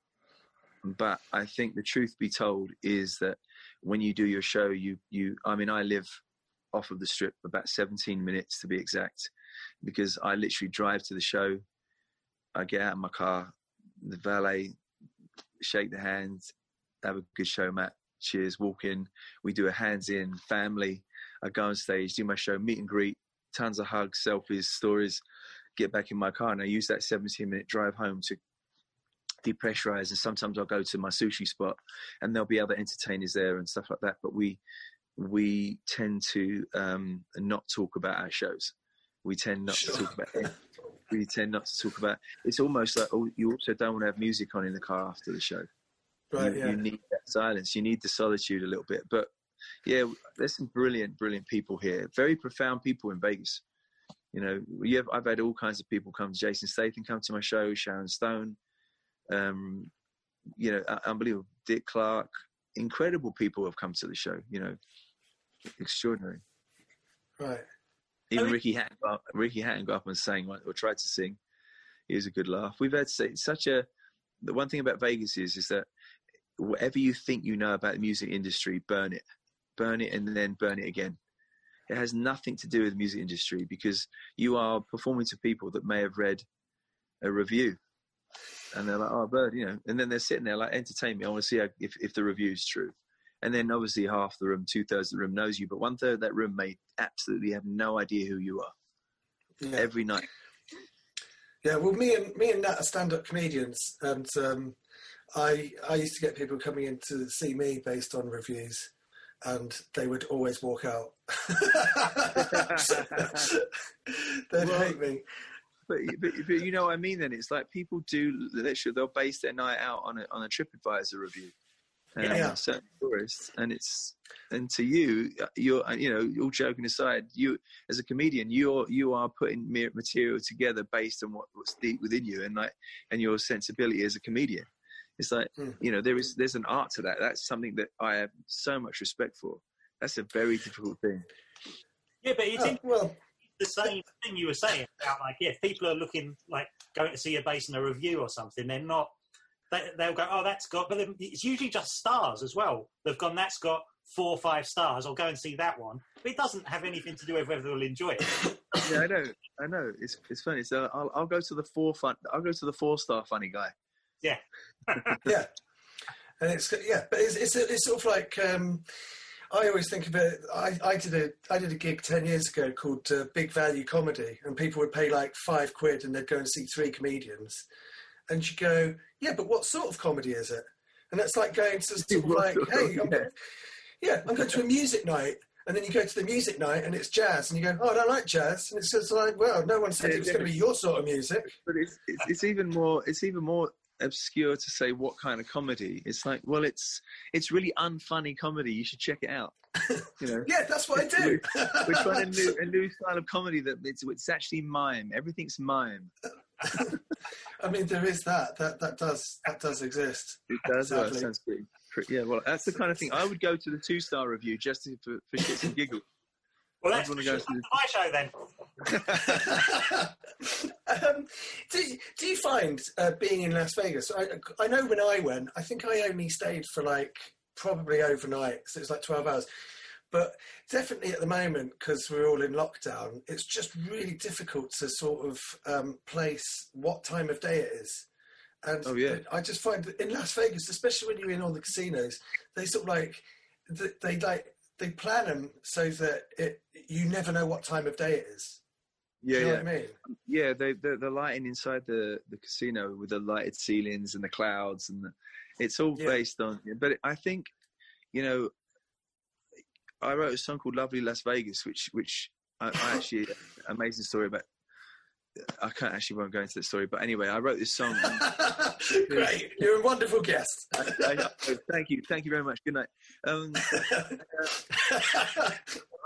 I think there is a lot more about this town that people don't know, and after having a show for over a decade, you know, the restaurants, the entertainment, the countryside around here. Like, if you come here, you've got to go to Red Rock Canyon, and you've got to rent a convertible and drive around the Red Rock Canyon loop, and it's just God's country. It's like unbelievable, the vistas, and just it's an incredible town. It's a much more diverse town than people think, and you know, I do think that this town, we do have to be very careful. We are dependent upon, by definition, we are dependent upon crowds, and not only crowds from all over the world. So 40 million people come through here. So we want to get it right. And that's why I'm glad the governor's being is being strong and he's holding his ground. But because this town is a remarkable place, and I'm proud to have been part of this town for a long time, and I really want, I do want people to give it a bit of a thought for the entertainers and the comedians and the any performing arts. We are solely dependent upon crowds and to do what we do. And there are live, there are virtual concerts and all that stuff, and I think it's very innovative and exciting, but it does not pay the bills for the average entertainer. It doesn't. And we will be on our knees if there are not intelligent stimulus packages and stuff like that put in place by governments, and I mean real soon, because the payrolls and stuff like that are like devastating and financially. So I think that not to bring it down, but I do think it's important to try and urge governments to also just not think that entertainers or famous people or DJs or have a rainbow with a magic pot of gold at the end of it. That's the perception. It's not the reality. Exactly. I think there's this thing now as well that everyone's in lockdown. What people are consuming now is entertainment that has been made for them. So that's how they get through the day. And they've almost got to think about all this stuff was provided by people. That's all like it's a drama that's been made before, or it's like songs that they're listening to, or films that have been made. That's what's getting built through the day. And I think people do have to think about that afterwards, that this is currently, it's creative people that are getting everyone through the lockdown. As always, as they always do, yeah. Yeah. And I also think there's also a little bit of somewhat a sense of shame to say that, to think that you want to earn money or but the reality is that's, I would like to take that veil off, and just be like, that's not the way it is. And I think that, there is a tremendous amount of output that goes into that. And, I just really want to make sure that artists and entertainers and anyone in performing arts are taken care of, because, everything is shut down. Our industry will probably end up being the last one to open, I would imagine. Yeah, I think that's it. Well, we're being told that comedy clubs aren't going to open until next year now. And it's kind of like, well, aside from doing bits of telly, that is our income. I'm meant to be on tour at the moment, and we've actually delayed it. But because everyone's tours have been delayed, there's sort of like a backlog. So my tour has been delayed by an entire year. So it's kind of like, obviously, I make money off of the tour, but I've got to wait a year before I can actually start making that money. So it's all, But that's the thing. Like, who do you know? Who do you know that, like, there are very, very few people that can actually just go, oh, just wait this out for a year.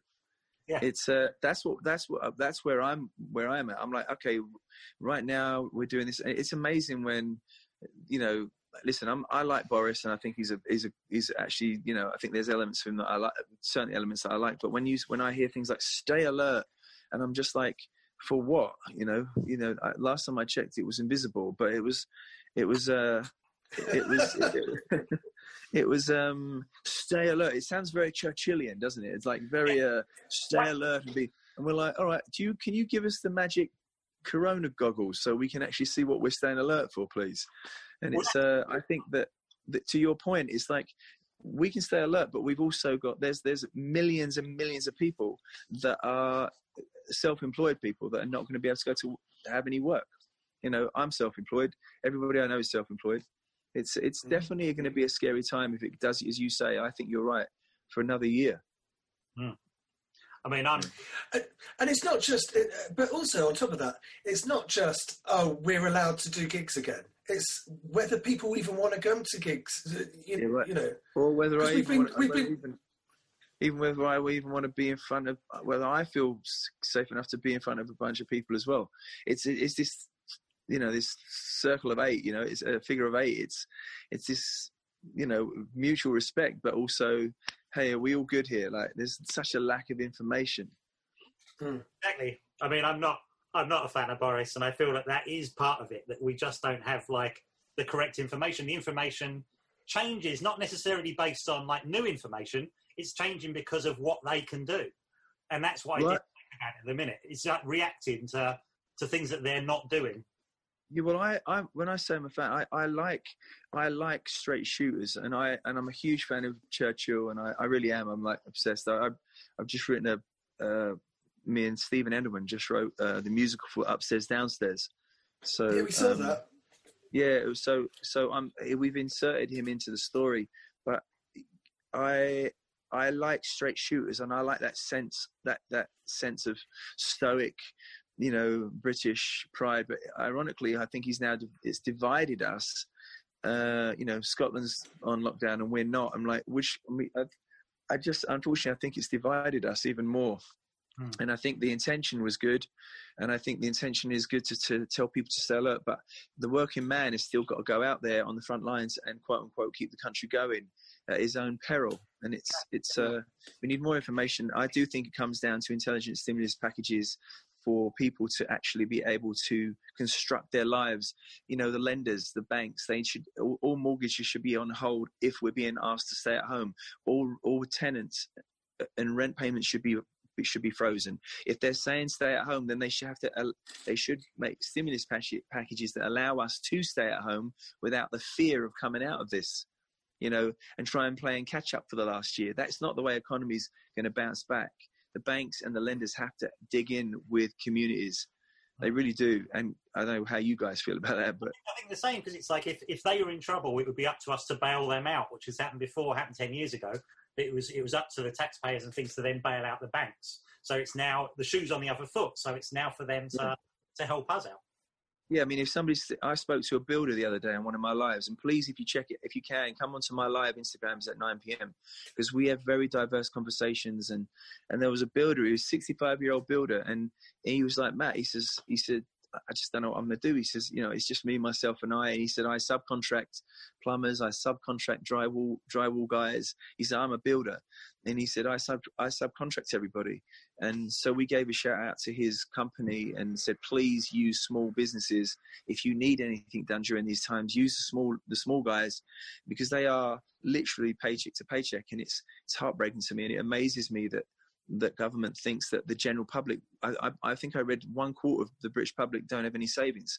So what's going to happen? It's like, it's very robotic, and it's not very soulful. It doesn't take into account that people are literally building the anxiety, building right now at the thought of coming out of this, because all the switch is going to get put back on. And that's quite a frightening thing for a lot of people, and I worry about that. And I think that if the powers that be could say, to the lenders and to the banks, everything is frozen until we're out of this. There's not everything. So basically the landlords don't have to worry because their mortgages are on hold, and the tenants don't have to worry. I think things that would be a start to allow people to stop worrying about the immediacy of a roof over their head. I think that is the most obvious thing to me. But anyway, so if I'm getting it, if it's not very funny, but it's how I feel. No, it's fun. Yeah. But you're talking then about this, you writing an upstairs, downstairs musical. So was that something you were a fan of then in the 70s, the TV show? Well, I think I was a fan. I've always wanted to do something that allowed me to be the creator of something that I could also sit back and watch. And my friend Stephen Endelman, he'll tell you the same story. He used to call me, he started calling me about, what do you think about this song? And it was like, I'm like, it's okay. And I was like, maybe it's a bit rigid, and and if it wanted to appeal to a new audience. And he called me about the 10th call. I'm like, don't fucking call me anymore, because I'm contributing, and unless you're going to offer me a job, I love you, you're my buddy, I said, but don't call me anymore. And about this. And then he called me the next day. He said, were you serious about possibly contributing, being involved in this? I said, yeah, of course. He said, so he fired the whole Broadway team, and we got together and we agreed. We did the contracts and all that stuff, and we incorporated ourselves, and we set forth on a journey for 2 years every day on Skype calls. And we've written this, and in person at times, but we wrote the most beautiful musical. We wrote 44 songs. We're currently getting the book finished. We have an incredible Broadway producer who's had massive hits there, and I can't say who yet, but I'm very, very proud of it. It's probably on a cerebral level, it's probably the most challenging thing I've done because it's all set in 1914. So we let a lot of the history do all the heavy lifting for us in regards to the story, but we have inserted characters, one of them being Churchill. Okay, All the characters like Mrs. Bridges, Hudson, Lord Bellamy, all those characters obviously still in there. so is that a property that's known in the States then? So if you're going to try, so it's all well known. Okay, It's known globally. Yeah. Wow. But also with sort of like successes like Downton Abbey and stuff, there's kind of like that British kind of aristocracy. That sort of like way of life is kind of like.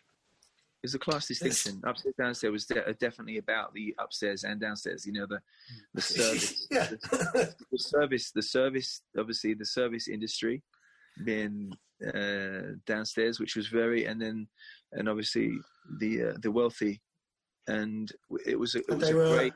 There's a song called "Underneath the Watch Face" that we wrote. That was the workings, the serene tabletop of the dinner party, which is the watch face. And underneath the watch face was all the service and the care of the house. And back then, it was a real privilege to be in the service industry, in an affluent house in Eaton Place.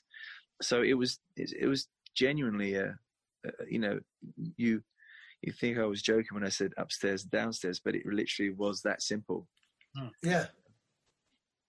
So like, if you think of yourself then now, and you're in Las Vegas a couple of years ago, what was the thing that you're sort of at the top of your game, and your brother then was in movies and things, so both of you are really successful. What was the thing that made you want to do Bros again? I think it was really bad decision not to do it sooner. But I think that both myself and my brother are super individual people, and he was just not ready. And then I was not ready, and then it was a given. Sorry, what were you going to say? Well, that really comes through in the documentary, was that when back in the day, when you were being marketed, you were marketed as identical twins.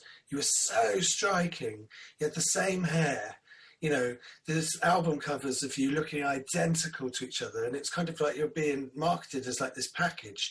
And then when this documentary came out, it's just kind of like you've got these two such like polar opposite personalities, Yeah. And it's sort of like, coming from a point of view where you when you were in Bros, you were marketed as kind of like identical twins, and then when you see the documentary, you see how different you are. I just thought it was just really interesting. Well, first, thank you. I'm really proud of that film. We won the BAFTA and the National Film Award. We won Moment of the Year BBC. It did so well, and we had a screening in Hollywood, an industry screening. I don't need to tell you guys what industry screenings are like, but it was full of people that just waiting to be impressed or very much unimpressed. They didn't really carry the weight, but we had this screening. And afterwards, we had just a standing ovation. It was an incredible reaction.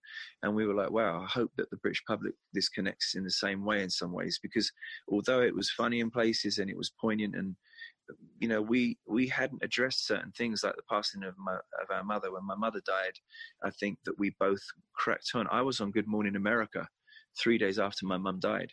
And because we just had to dig in, and I was back on stage at Caesars within 7 days. And my brother was doing films, and we just didn't want to acknowledge that our best friend, you got to understand the way we were brought up, we really didn't have much.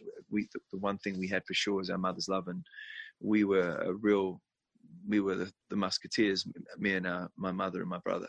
And there was a story. Do you have a moment to tell you guys a story about when we were younger? Yeah, go for it. And, my mother showed me her purse, and she said, "We haven't got any money left, son. We've got 2 pence." It was 2 pence in her purse.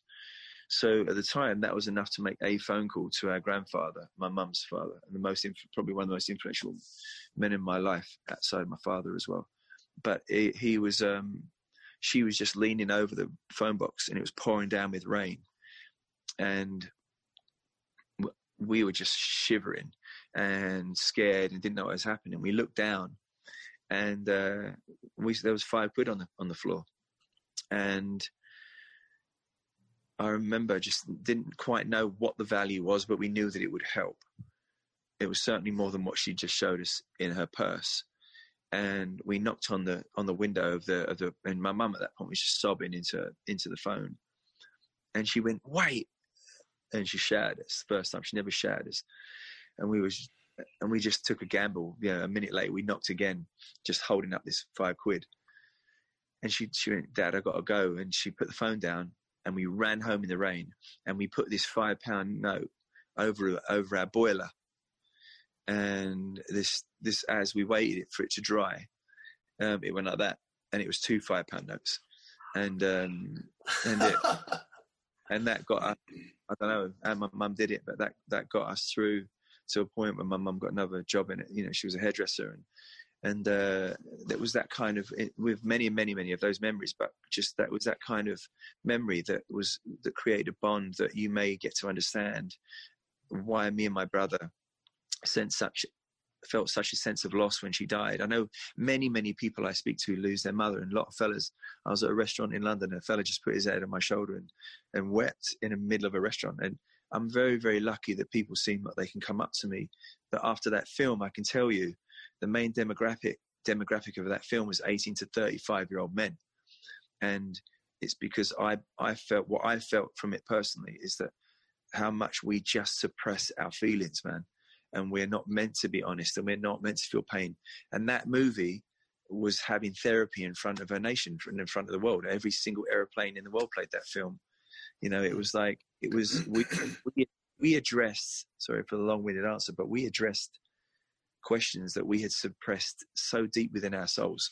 We didn't think we would ever, certainly about the band, certainly about the way Luke felt about me being the front man. It you know, and obviously about our mother's grief and the loss of our sister who was killed by a drunk driver. We hadn't really spoken about these things because we just cracked on with making a living, building a career, and trying to numb ourselves to our pain and our grief. And that's the truth, and that's what that movie was. It wasn't bullshit. I mean, we were in deep pain during that film, and believe it or not, during those things called the master interviews at the end, when I'm looking down the barrel and Luke's looking down the barrel, that's called the master interview. That was a 5-hour interview. It breaks you down. And but we were trying terribly not to get emotional during those interviews purposely, because we didn't want to be seen to be weak, or that you could see the containment of pain, which is, I think, is even more painful.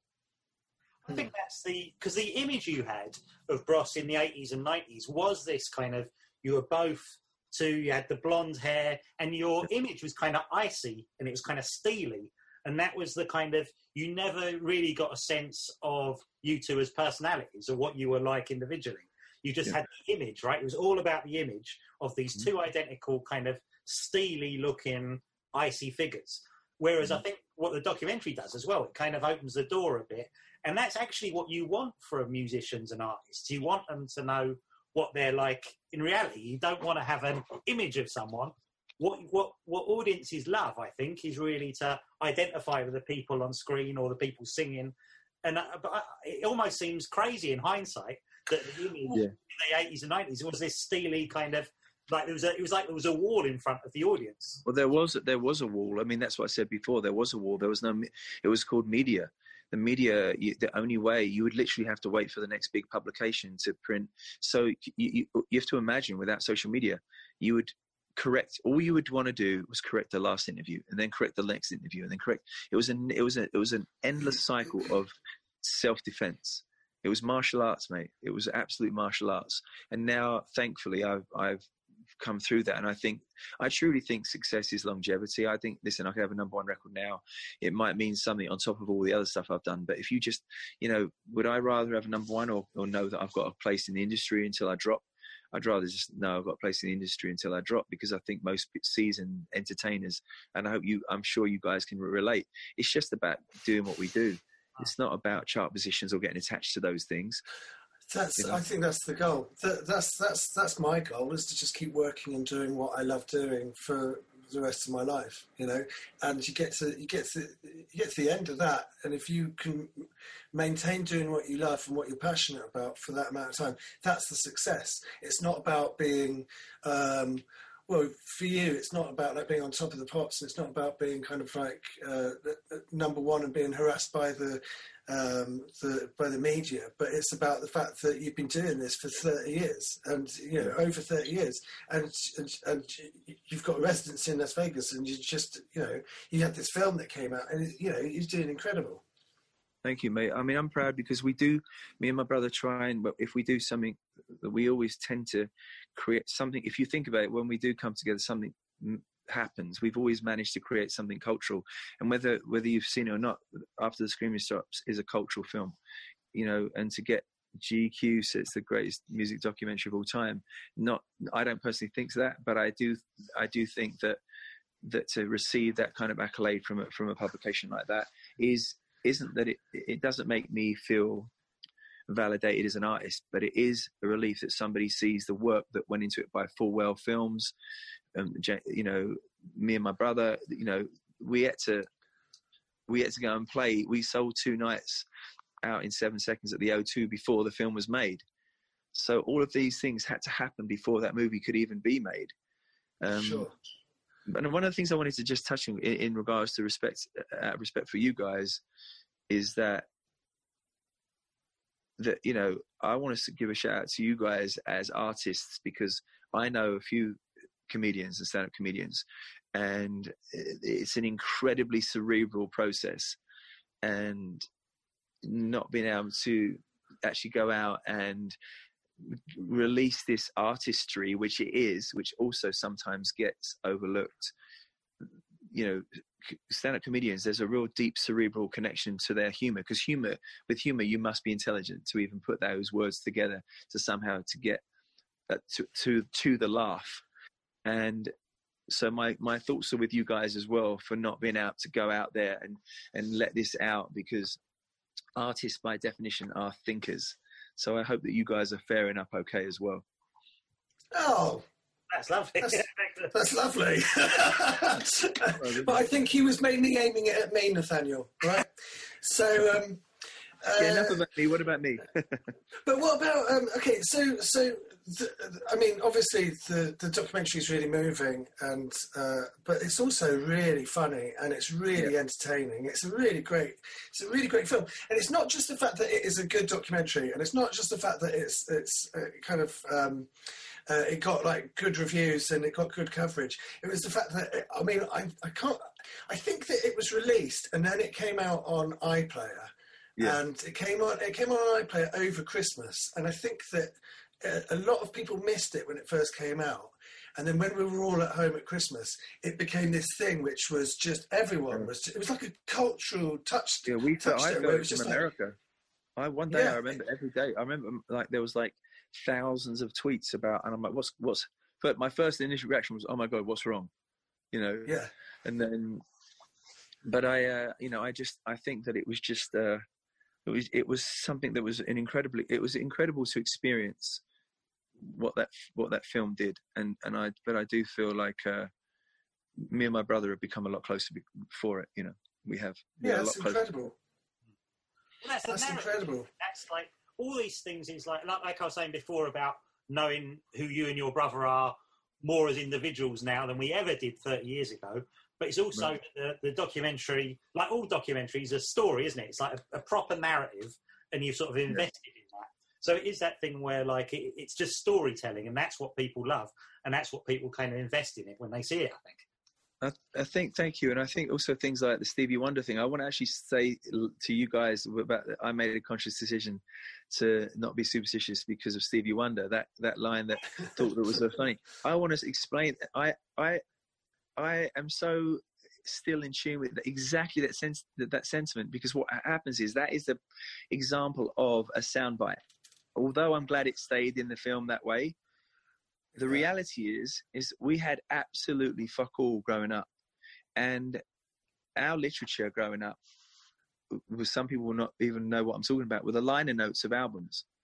So when I was growing up, what I would read would be the lyrics, where it was made. who recorded it, the musicians on the album.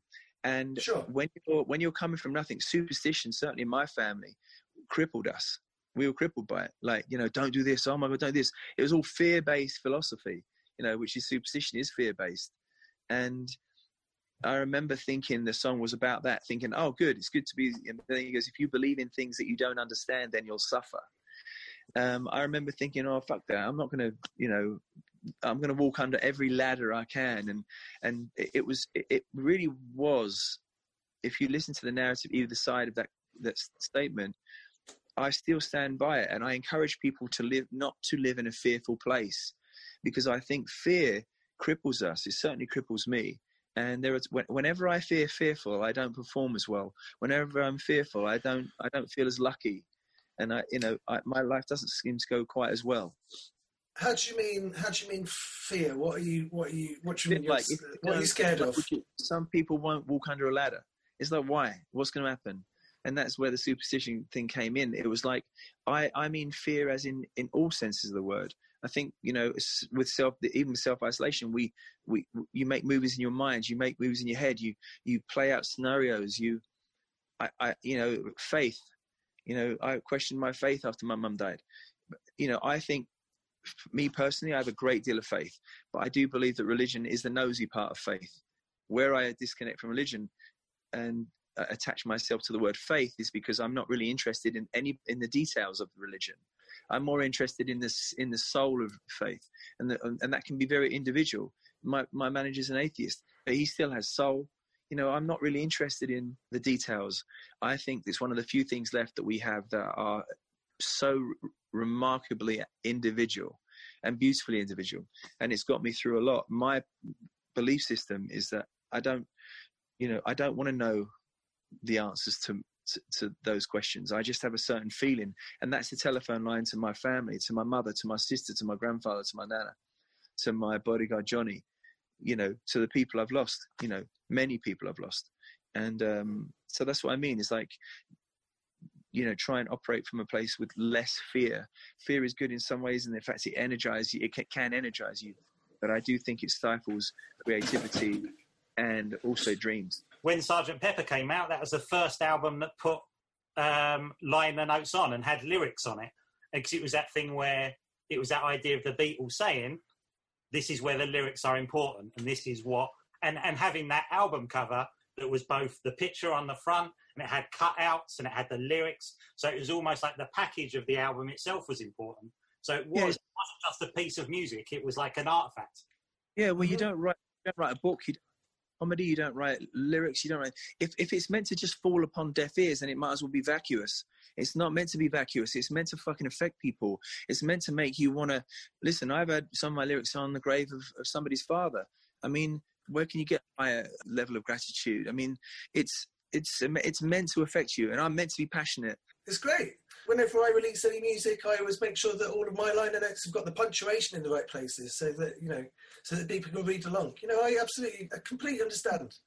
You know, I know that a lot of this stuff right now, and the reason why I do my lives every day is because I am not a big fan, really, ironically, of entertainment right now. I'm a fan of conversation, and I'm not a big fan of, let's entertain. Like, let's just see if it happens to entertain, you know, because I think right now people just want to be spoken with, not spoken to, you know. Exactly. Yeah, absolutely. Absolutely. That's what this show is. I'm loving it. It's been my favourite interview of lockdown so far. Really, genuinely, you guys are phenomenal. I could actually just sit. I feel like getting carrying on. To be honest with you. To be fair, we really didn't know what to expect, and I think I'd be more nervous about interviewing you than a lot of our other guests. But you're lovely. Thank you. As are you two, man. It's like really like as you can see, I was in my robe. I said to my manager, "Is this audio only?" It was like, he says, "Yeah." I'm like, "Oh fuck it, I'm just going to press the video." I mean, well, it's good. It probably means you're more relaxed, right? You're probably more likely to say stuff. My bedhead, the what I have left, but yeah. So we've come to the end. So we've got. Have you got time for a quick game? 100%. This is the game back. The game is called Better or Worse, where you have to say whether the next person is better or worse than the person before, based entirely on my own opinion. On your opinion? Yeah, on my opinion. Just got to guess what I'm going to say. Okay. So starting with Robert De Niro. Paul McCartney, better or worse than Robert De Niro, in my opinion? Better. Better. Better. George Clooney, better or worse than Paul McCartney? Worse. Worse. Worse, yeah. George Lucas, better or worse than George Clooney? Better. George Lucas is better. Better, yeah. Bruce Willis, better or worse than George Lucas? Worse. Worse. Worse, yeah. High card. Bruce Lee, better or worse than Bruce Willis? Better. Oh, better. Better. Spike Lee, better or worse than Bruce Lee? Oh, Ooh, worse. that's tough. High That's card, tough. high card. I would say better. I'm saying Spike Lee is worse than Bruce Lee. Both high cards, good cards. Michael J. Fox, better or worse than Spike Lee? Better. Back to the Future counts for a lot. That's a tough one. Much respect, but I would say you'll still go with Spike Lee. I love Michael J. Fox.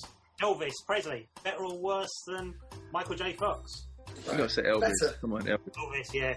Tom Hanks, better or worse than Elvis? I love Tom Better, Hanks. But I'll better. still say Elvis. Elvis. Elvis, still Elvis, of course. Tom Hanks is a high card. Aretha Franklin, better or worse than Tom Hanks? Aretha Franklin, better. Of course, yeah. I think that's incredible. I think you've got like 9, right? I think that's like you're one of the 8. You're one of the 8. high scorers, Matt. That's incredible. I think I got 8 as well, actually. So I think we're even. No, I think that you think you got 10, bro. To be honest with you. So your single is out. You're raising money for the NHS, and you can get it off. There's a link on your Instagram. And one last thing. My friend Rebecca is an absolute massive fan of yours, and can you give her a shout out? Hello, Rebecca. I'm Matt Goss. I am sending you all the love in the world, and please listen to my record and make babies. Yes. Thank you so much for coming on our show. Thank you so much. Much love to you both, and much respect to you. I've had the time of my life. Thanks for starting my day off like this, fellas. Great, yeah. It's great. Well done. Thanks for coming. Much love. All right. See ya. Thank you very much. Bye, guys. Nick Helm and Nathaniel Metcalf's fan club on Fubar Radio.